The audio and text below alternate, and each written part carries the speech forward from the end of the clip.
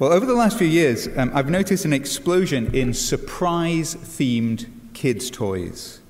I guess it started way back with Kinder Surprise. I remember those from when I was a kid. But now there is LOL Surprise, there is Barbie Surprise, there are Mini Brand Surprise, Pokemon Surprise. Everything is a surprise. And the common element is this: the toys contain some unknown hidden prize within. And now part of the fun is peeling back the layers of plastic, opening up the bags and seeing what you got. And in some ways, Easter is like that. Of course, there is Easter egg hunts full of surprises, but Easter itself is full of surprises in this sense. At least it was full of surprises for the disciples. We read earlier how the women went to the tomb to anoint Jesus' body. They found when they arrived there that the stone had already been rolled away. The body was gone. Instead, they were shocked to encounter two angels. And the angels asked them this question: "Why do you seek the living among the dead? He is not here, but has risen." And then he reminds them that it really shouldn't have been a surprise at all, because this is something about which Jesus had already told them.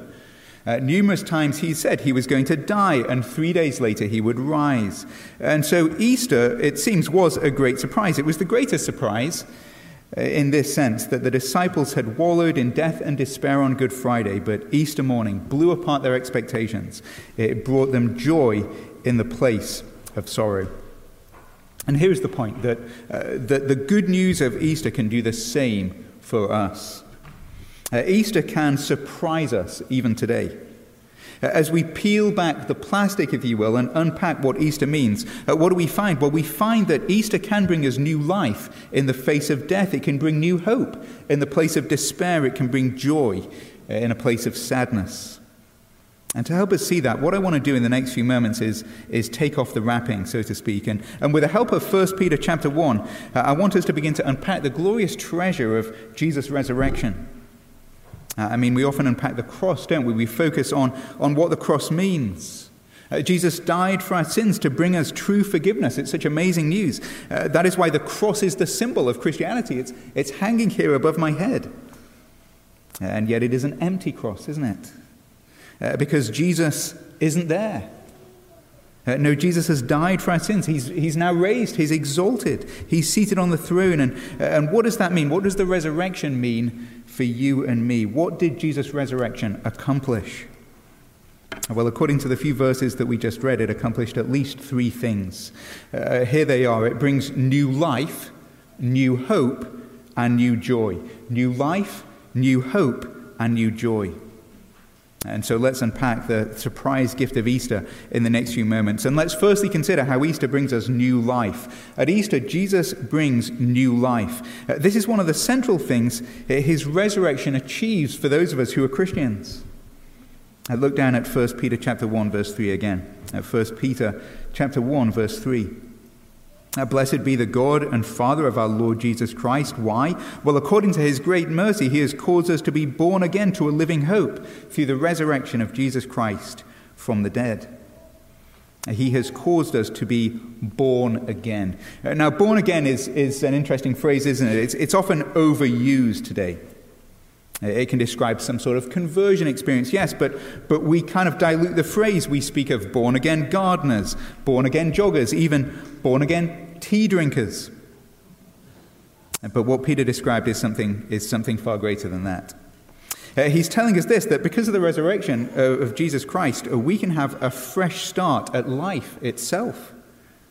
We can be changed. Because Jesus has been raised, there is now a reset button on life. Every now and again a reset is needed, isn't it? Maybe on your cell phone or on your Wi-Fi router or something. And maybe you've got a virus. Or maybe someone has hacked your phone and has got your contacts and has texted everyone asking for eBay gift cards. That's a bit of an inside joke for members of West Valley about events from earlier this week. And when that happens, you perform a reset. And don't you wish you could perform such a reset on life? Don't you wish you could somehow go into the settings of life and there was some sort of factory reset button? Don't you wish that you could somehow, some way, go back to where it all started and just start over again? You see, the truth is all of us have made a mess of life. I'm sorry if that's a difficult thing to hear, but none of us, not one of us, is really living life the way we were supposed to. We are loved and we were created by God. And when God made us, he made us with a very specific purpose. He made us in love to rule over his world, but to do so under him. He made us to be known by him, to know him, to be loved by him, to love him, and to serve him. Do we do that? Is that how we live? No, from the very beginning. Since our first parents fell, there has been a bug, a virus, a very serious defect in humanity. We don't honor God, and we don't give him thanks. Instead, we try to live life our own way without him. We make a mess. We make a mess of our lives. We're filled with shame, with guilt. We leave behind us a trail of hurt, of broken relationships. We've made a mess of society. We've made a mess of the world. For example, I was recently listening to a podcast about AI, artificial intelligence. They were discussing the fear that somehow the earth is at some point going to be overtaken by sentient robots. And one of the guys on the podcast suggested it might not be such a bad thing. This is what he said. I mean, the robots couldn't do much worse than we have done, could they? The point is, life is a mess, the world is a mess. And what are we to make of this? Wouldn't you just love some sort of reset? Well, here is the good news. That is what the resurrection of Jesus Christ means. This is the glorious surprise of his resurrection. And because Jesus has died and been raised, new life is now possible for everyone who believes. Blessed be the God and Father of our Lord Jesus Christ. According to his great mercy, he has caused us to be born again. You see, when we put our faith in Jesus Christ, the risen Lord, God changes us. He gives us a refresh. Just as Jesus was raised from the dead, we too can be raised, even as we read in that verse in Ephesians. And not only can we be forgiven for the past, that's amazing news, but now through Jesus Christ, we can begin to live a new life lived a totally different way. We died with Jesus Christ. Our old life died with him. And when Jesus was raised, we have now a whole new way to be human. We can be restored to live life the way it was meant to be lived, a life of honoring and praising God, a life which, in the words of Peter here, blesses God because of his great mercy towards us through Jesus. And if you are here today and you're a Christian, the good news is you already have that new life. In fact, this is why you're a Christian at all, because God, by his Spirit, has done this powerful work of new birth within you. You already have new life, and now he calls you to live the life he has given. And if you aren't a Christian, perhaps you're here visiting, then he can give you this new life today. And so let me invite you, come to Jesus Christ through his death and resurrection. Experience a factory reset on life through the Lord Jesus. This is the first great surprise of Easter. We can experience new life because of his resurrection. But secondly, part of that new life includes a new hope. A new hope. This is the second thing we see as we peel off another layer of the wrapping of Easter. What do I mean by new hope? Well, I mean this, that because of Christ we can look forward in the future with confidence. In Christ we can be absolutely certain that we will have an amazing future, that the very best is before us. I mean, consider these words again. Blessed be the God and Father of our Lord Jesus Christ. According to his great mercy, he's caused us to be born again to a living hope. We are born again, we have new life. And what does that new life include? Well, it includes a living hope. That is a hope that will never die. And the reason that hope will never die is this, because it rests on a resurrected person. Jesus has been raised never to die again. And so nothing on earth, nothing in heaven can stop him. Even death itself is no obstacle. And so if our hope is in him, then our hope is certain. And that is such a stark contrast, isn't it, from the uncertainty we feel about the future today. I think of two articles I read just this last week. Both of them had real opposite extremes when it came to addressing the future. One of those articles was incredibly optimistic. Here is the headline: Immortality attainable by 2030. And now, isn't that good news, especially when you consider the fact that, according to calculations, Social Security is going to run out about 3 years later. Immortality is attainable. Are you serious? Yes. Well, how do we know this? Well, because a 75-year-old computer scientist and former Google engineer says so. And apparently, I quote, he has accurately prophesied technological achievements in the past. His prophecies included such things as the widespread use of laptops or the fact that an IBM computer would win over the world chess champion Garry Kasparov. Now that's quite impressive, but immortality, well, that might be more of a stretch. Especially when we consider the other article that I read, which took a much bleaker tone. Even if we could live forever, well, this article was arguing if we did, we'd all be slaves. And who would our masters be? Well, we're back to these sentient robots again, aren't we? And all of this, I think, reveals one thing. No one really knows what to expect in the future. We can make predictions. Many predictions have been made about what would happen now, 20, 30 years ago. You read such things and they seem quite hilarious, don't they? Of course, in hindsight, some of the predictions may have been so accurate and specific, we call them prophecies. But what does the future hold? We don't really know. Getting personal, what does the future hold for you, for your loved ones, for your family? Well, this is the point. We just don't know the details, do we?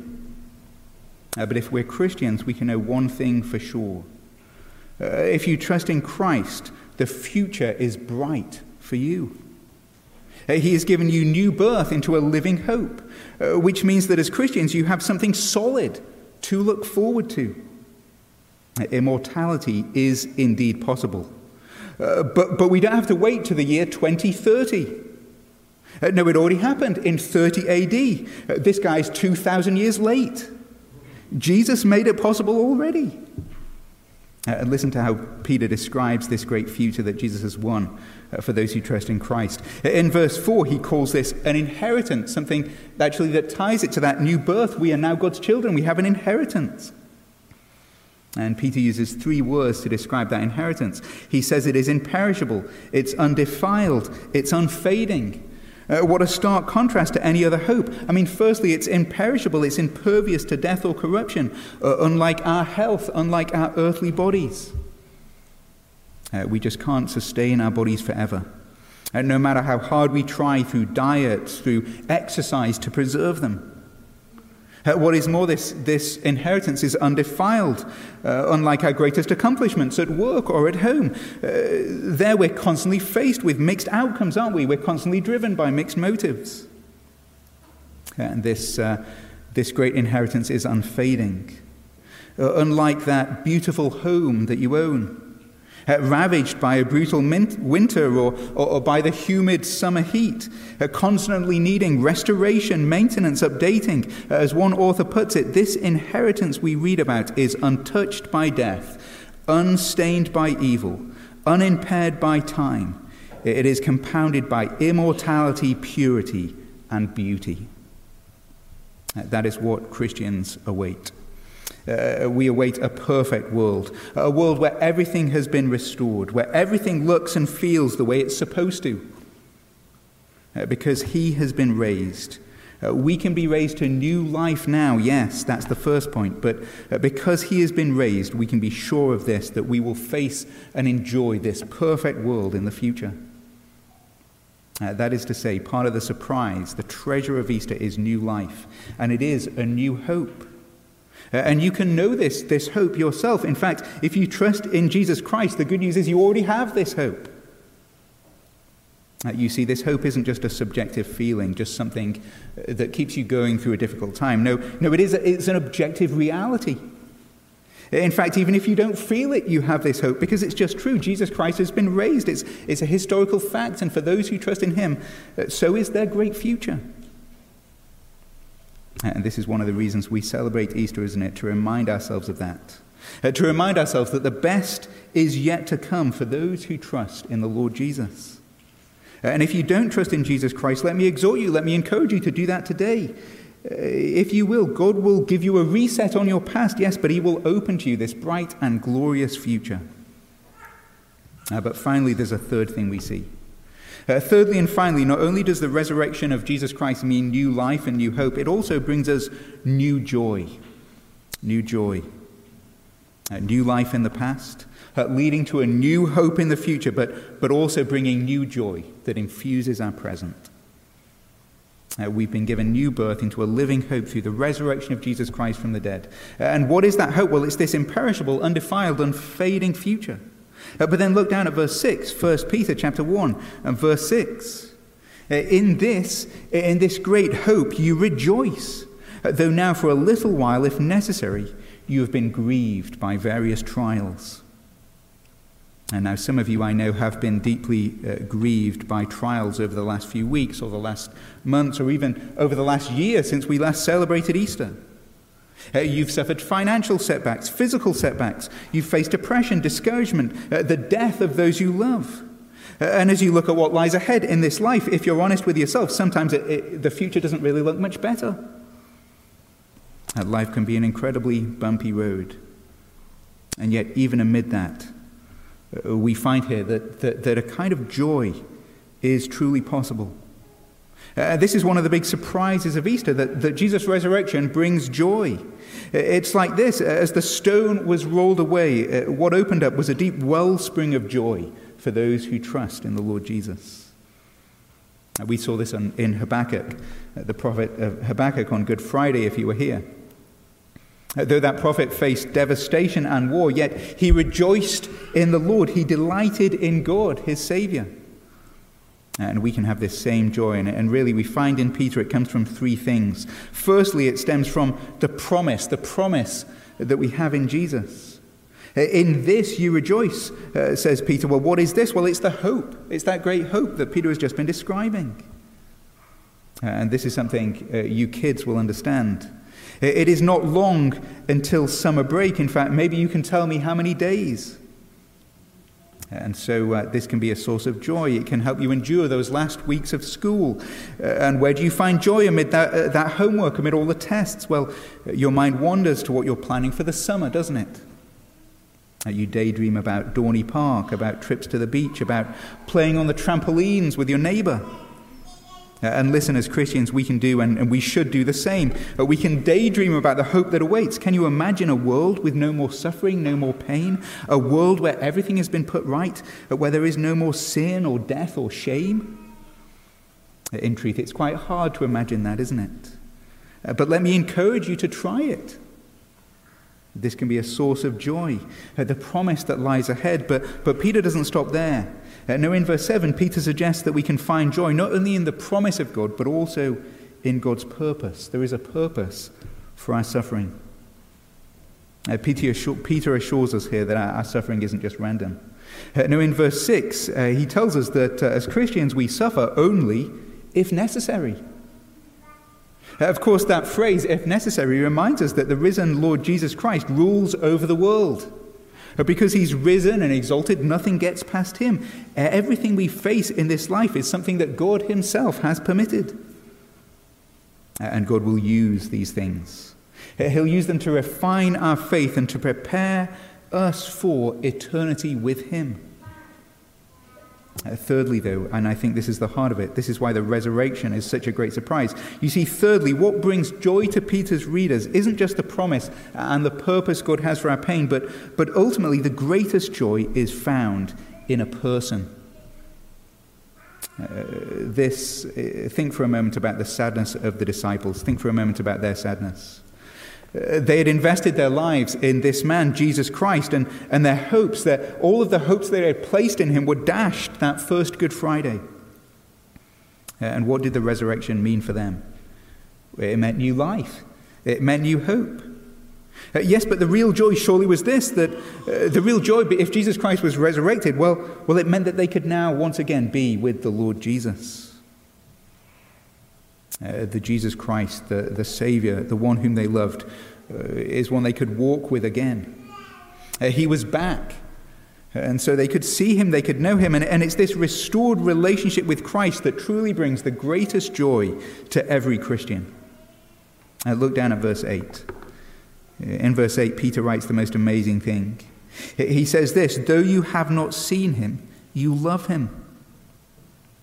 Peter there is speaking about the Lord Jesus Christ. And he says this: though you do not see him now, you believe in him And then listen to this. You rejoice with joy that is inexpressible and filled with glory. It's like the young couple that met and fell in love. And yet they only got to spend a few weeks together. He was whisked away to war.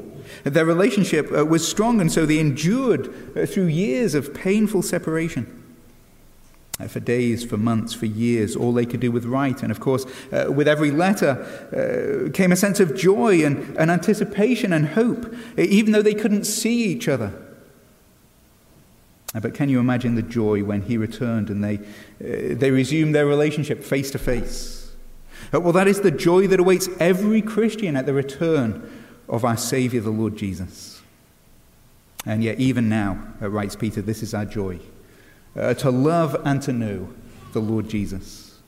To receive his word, really a love letter from him. And to have a living relationship with him as we respond to him in prayer and thanksgiving.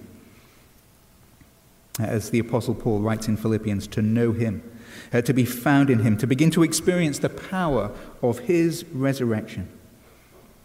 We should never forget, this is the greatest surprise of Easter. It isn't just the fact that we get new life and new hope and new joy. No, the greatest thing is this, that we become the beloved of our exalted and risen Savior, the Lord Jesus. A Savior who died in our place for our sins. And a Savior who didn't stay dead. A Savior who rose from the dead, who now gives new life, who will return to judge. A Savior who is now at work in the world, bringing people to acknowledge his own amazing power and mercy. A Savior who pours out his Spirit into our hearts, so that he is with us spiritually, even as we await his return physically. This is the treasure. This is the great prize. This is what we find when we unwrap the meaning of Easter. And so as we close, let me ask you this. Let me ask you to consider where you stand in relation to the Lord Jesus. Whether you're here this morning for the first time or perhaps the 500th time, I want you to ask yourself, have I personally experienced the reality of Easter?